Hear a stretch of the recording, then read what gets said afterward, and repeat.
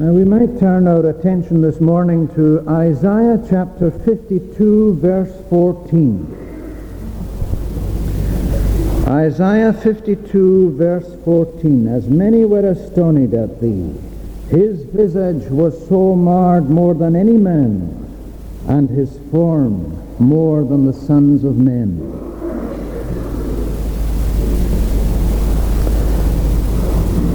In the previous verse it says, Behold, my servant shall deal prudently. And when the writer asks us to behold this, he is telling us that we are to consider what is going to happen to this servant of God's, to this servant who is going to deal prudently and who is going to be exalted and extolled and be very high. Because your destiny and my destiny, as far as our whole future is concerned, is determined by our relationship to this servant whom God sent forth in his name. Now, what was going to happen to this servant? Well, people were going to be astonished at him. And the reason for their astonishment was, or is, that his visage would be so marred more than any man's, and his form more than the sons of men. In other words, the work that this servant would be involved in would cause him the greatest disfigurement, and it would cause people to be astonished at the disfigurement that took place.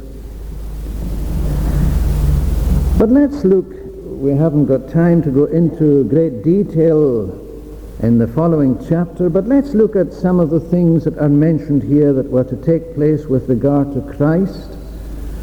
And first of all, we ought to consider the depth of his humiliation, the depth of the humiliation that was involved for Christ, because this is the one that the chapter is referring to. It's referring to Christ Jesus.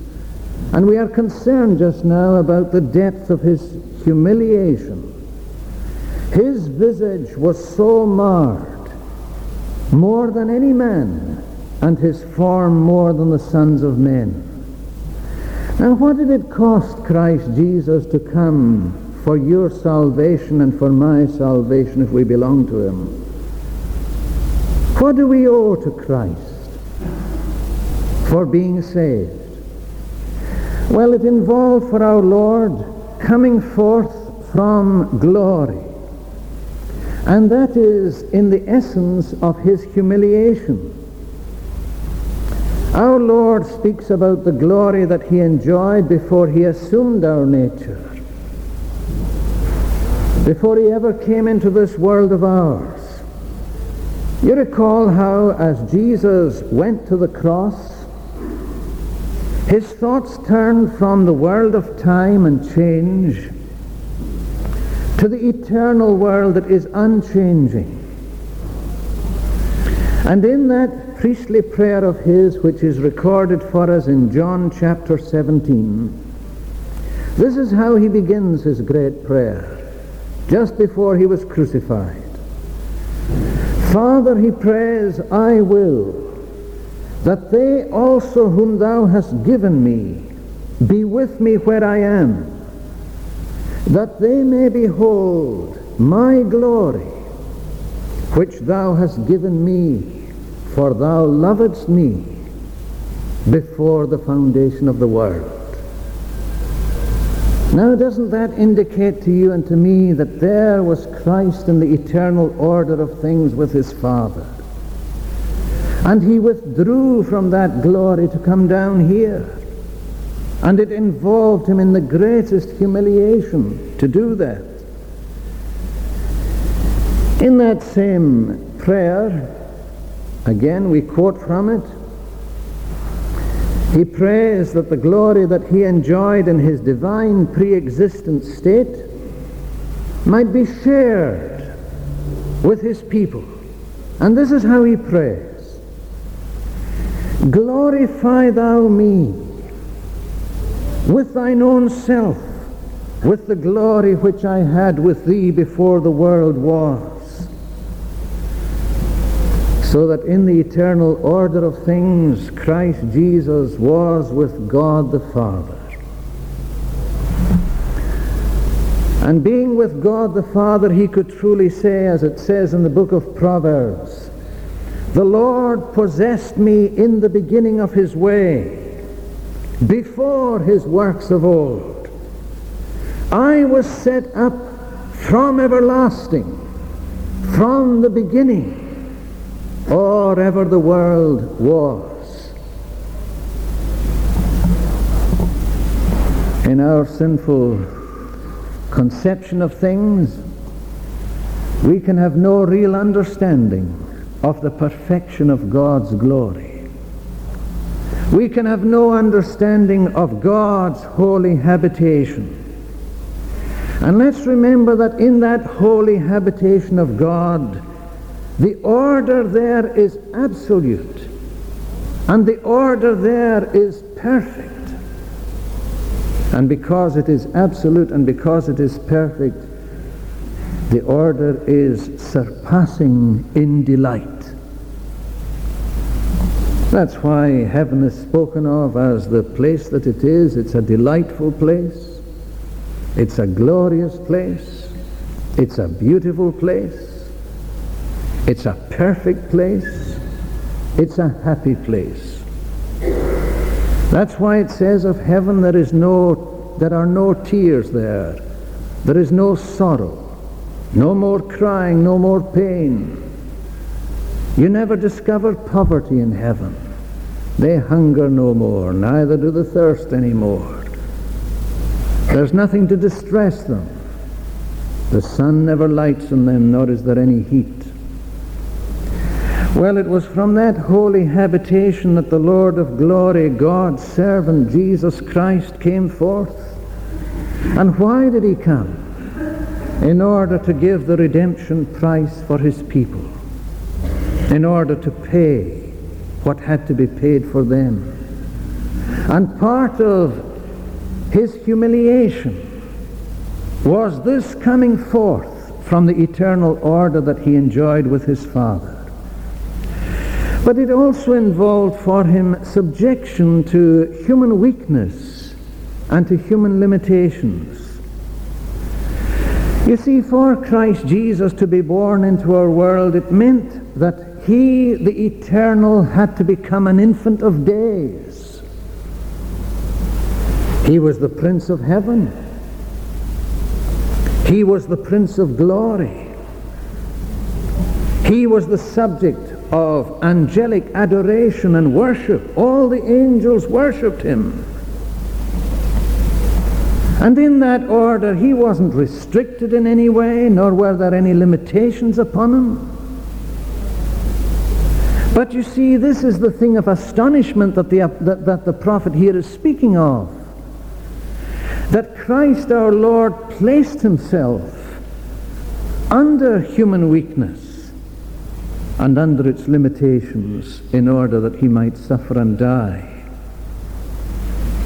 And so when Jesus was born, he wasn't born in a royal palace among kings and queens. He wasn't born in any of the superior homes of Judah. He wasn't brought up among the aristocracy of the land. He wasn't trained in the colleges of the learned. No, when Jesus was born, he was born in a manger. He was brought up in a carpenter's home at Nazareth. He knew what poverty was. And not only did he know what poverty was, but he was subject to the temptations of the devil in a peculiar and in an extraordinary way.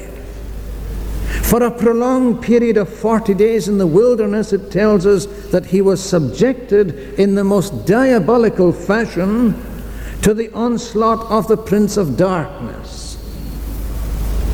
Here were these two mighty princes. One is the Prince of Heaven, the other is the Prince of Darkness. And the Prince of Heaven has allowed himself to be subjected to the diabolical onslaught of this Prince of Darkness, tempted 40 days in the wilderness. And not only that, but our Lord knew what it was to hunger, to thirst, to be weary. He knew what it was to suffer the intensity of pain in a way that you will never know what it is to suffer such intensity of pain. Because he was a perfect man. And the sufferings that he was involved in must of necessity have been intense, severely intense, and the most acute ever felt. And so he suffered in this world. You see, what I'm saying is that the Lord of glory placed himself under the weaknesses of men and under the limitations of men. And he placed himself under these limitations and weaknesses especially for one thing. And that one thing was his death on the cross.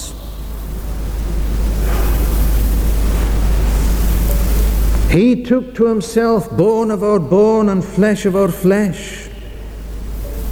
He took, as the Shorter Catechism tells us, a true body and a reasonable soul. And he was touched with the feeling of our infirmities and was tempted in all points, like as we are, yet without sin. This is the astonishment, that the Lord of glory placed himself under these limitations and weaknesses in order that he might be touched with a feeling of our infirmities and be tempted in all points like as we are and remain sinless. But his humiliation also involved him, didn't it, in a life of servitude. You see, the life of Christ, as you and I examine it, is a life of service.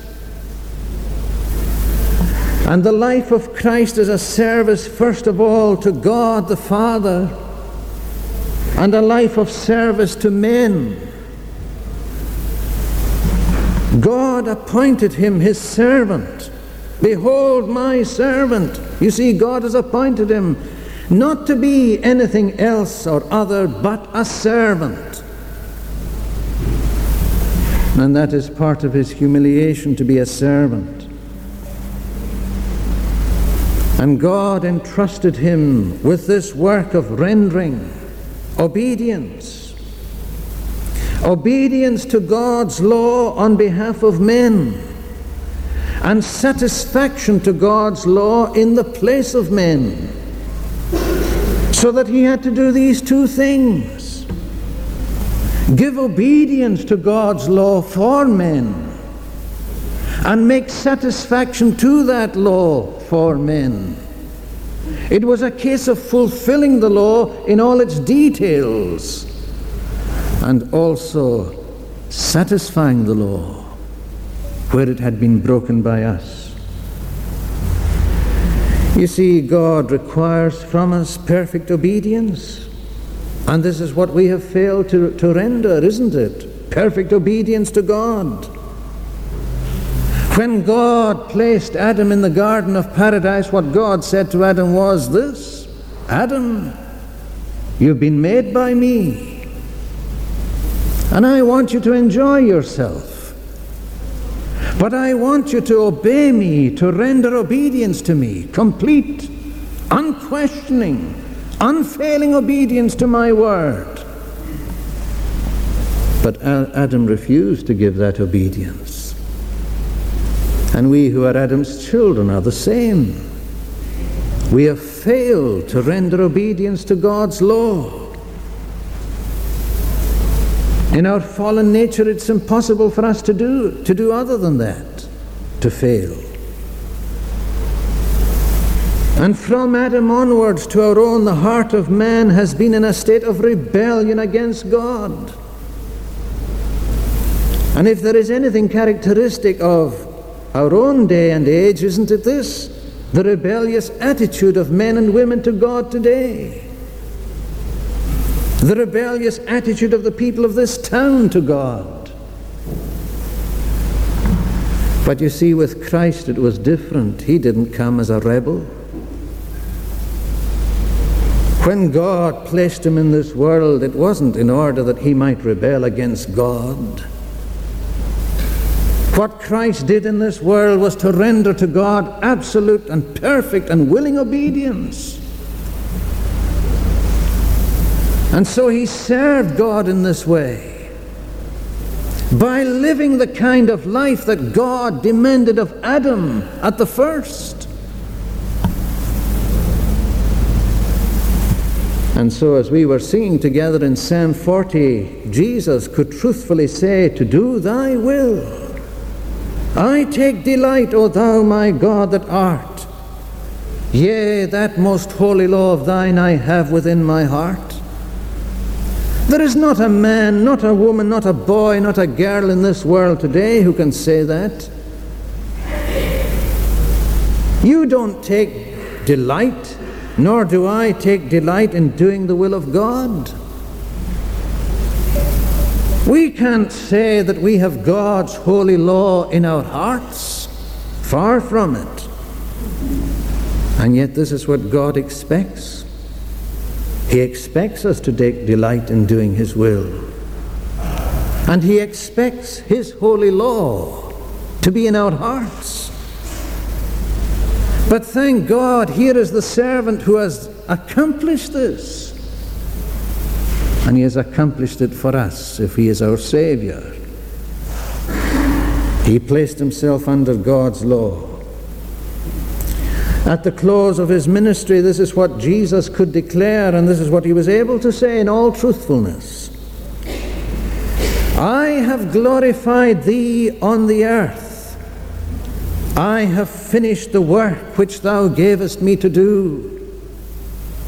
That's what Jesus could say. "I have glorified Thee on the earth. I have finished the work that Thou gavest me to do." So He served God willingly, lovingly, and obediently.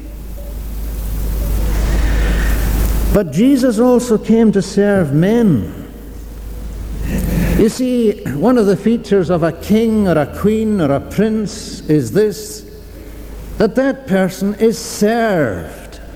Oh yes, they act in service to the state, but really they are there being served.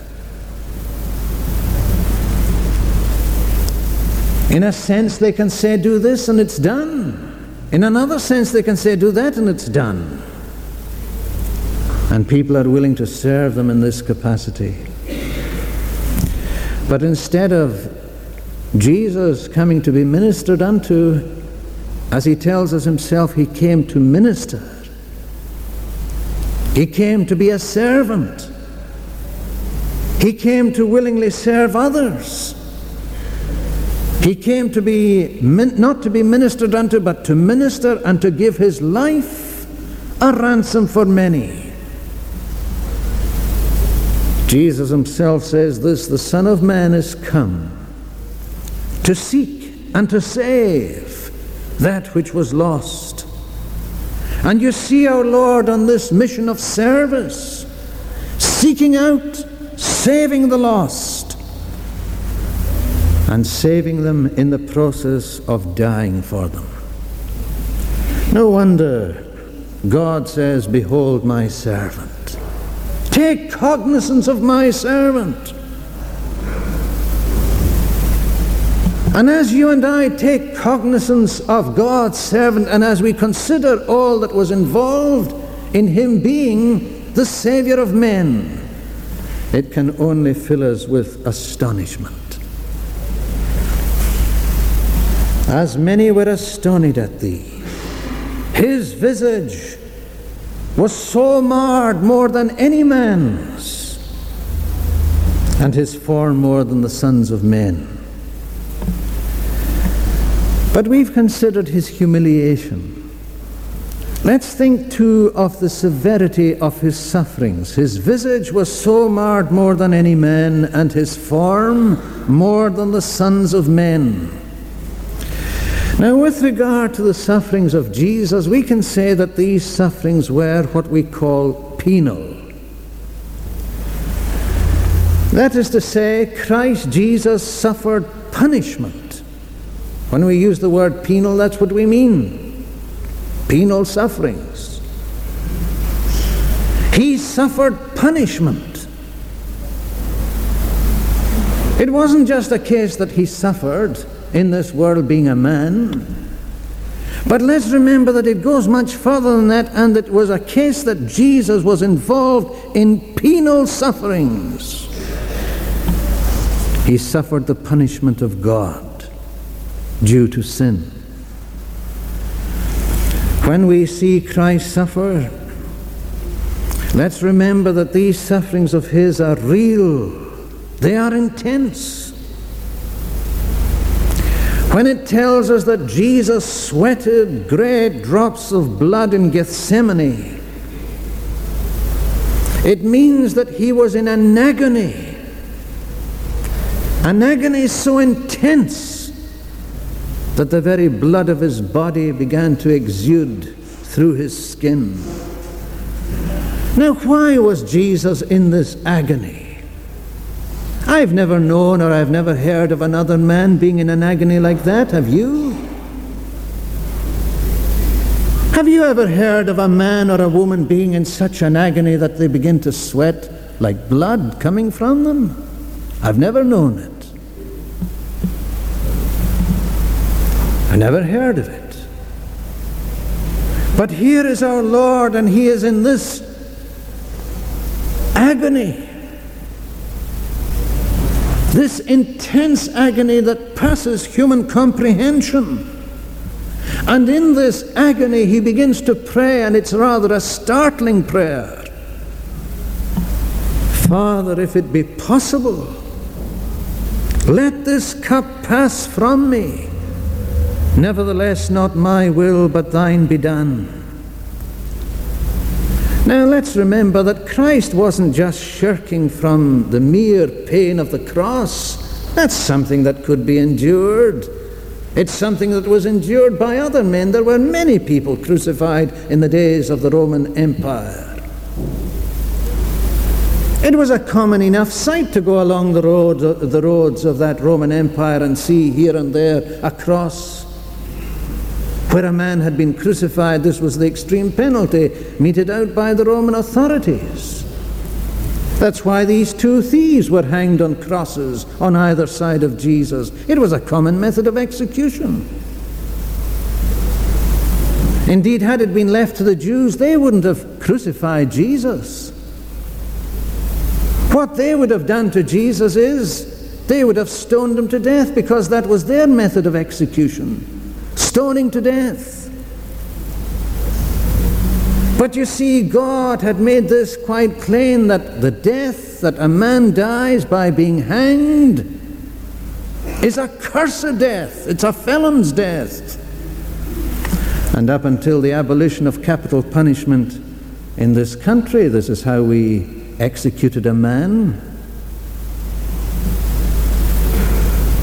He was hanged on a tree. We might have made it a presentable thing, but it was still a tree. And so Jesus was hanged according to the Roman method of execution. In fact, as you study this whole thing, you see how all these bits and pieces were fitted in by God in order that this Son of his might bear the curse of his people. Cursed is everyone that hangeth on a tree, so he had to bear their curse. And he was hanged on the tree for them. Now, he didn't shrink. Our Lord didn't shrink from that experience, the pain that would be involved. But what our Lord did shrink from, and what he asked his Father to prevent, if it were within the possibility of the divine decree, was that he might not suffer God abandonment, of being forsaken.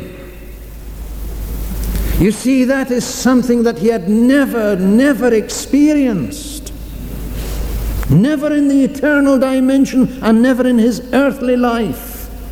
Never for a moment had he ever experienced being abandoned by his Father.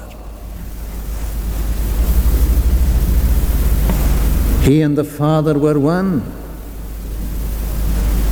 The Father had declared of him again and again, "This is my beloved Son, in whom I am well pleased." But you see, the sufferings that our Lord endured as he died for his people on the cross wrung from him that bitter cry of dereliction, my God, why hast thou forsaken me?" You see, his Father was inflicting punishment upon him.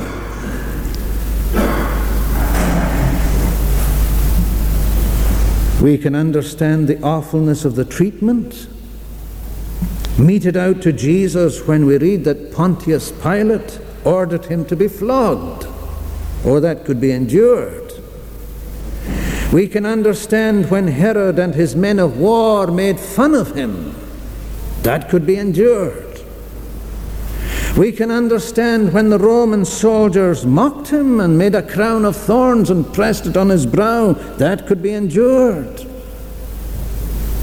We can understand when he was spat upon. That could be endured.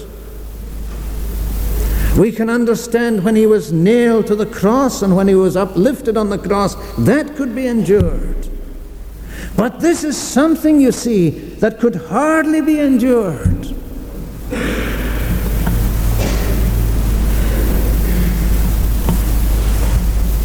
When his Father hid his face from him as the sin-bearer.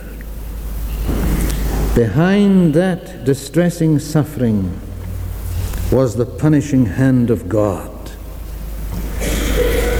In his great Pentecostal sermon, Peter says, him talking about Jesus being delivered by the determinate counsel and foreknowledge of God, "Ye have taken with wicked hands, have crucified and slain him, but it was by the determinate counsel and foreknowledge of God." So Christ Jesus suffered penal sufferings. He suffered the punishment of God due to sin. But we also speak of the sufferings of Christ not only as being penal, but we speak of the sufferings of Christ being vicarious. And when we use the word vicarious, we mean in the place of others. And Christ Jesus suffered the punishment of God due to sin, not because he was a sinner, not because he had committed some offense against Almighty God. He had committed none. You see, he suffered these sufferings on behalf of others. That's what makes them vicarious. His death was a vicarious death. It was him dying in the place of others. Let's remember that sin deserves to be outlawed. Sin deserves to be put in disgrace. Sin deserves to be condemned. Sin deserves to be executed. Now, what do you see Jesus? How do you see him suffering? You see him, as it were, being outlawed. You see him being put to this disgraceful death on the cross. He is condemned. He is crucified. He is forsaken. Now Christ Jesus accepts all that. Why? Because he is the sin-bearer of his people. And as our Lord Jesus goes to Golgotha, the place of a skull, he goes there in order to be outlawed, in order to be put to the greatest disgrace, in order to be condemned, in order to be executed. Not because, as we have said, he had done anything amiss, but you see, he took the place of others, and he suffered in their place. I think it's beautiful the way the hymn writer puts it. Bearing shame and scoffing rude, in my place condemned he stood, sealed my pardon with his blood. Hallelujah! What a Savior! Well, his sufferings were penal. His sufferings were vicarious. And let's remember that his sufferings too were divine chastisement. He suffered, yes, at the hands of guilty men. He was the object of the world's hatred. Do you remember how Jesus warned his disciples that they weren't to be afraid if the world hated them, because, he says, the world hated me before it hated you. Jesus was called a blasphemer. In derision, he was equated with the Samaritans, and the Samaritans were treated with contempt by the Jews. Those of his day called him a devil. Say we not well that thou art a devil? They called him a gluttonous man, because he went to meals with scribes and Pharisees. They called him a friend of publicans and sinners, that he was associating with the most diabolical, the outcasts of society. Now these insults showed how the world held our Lord in contempt. The world hated him. And of course that attitude to him must have caused a great deal of pain and distress, but it was nothing in comparison with the Father's wrath that he endured. You see, Isaiah, in the following chapter, he goes on to describe the chastisement that Christ endured. He was stricken, smitten of God, and afflicted. It pleased the Lord to bruise him. He hath put him to grief. You see, the emphasis is all upon what the Father is doing to him.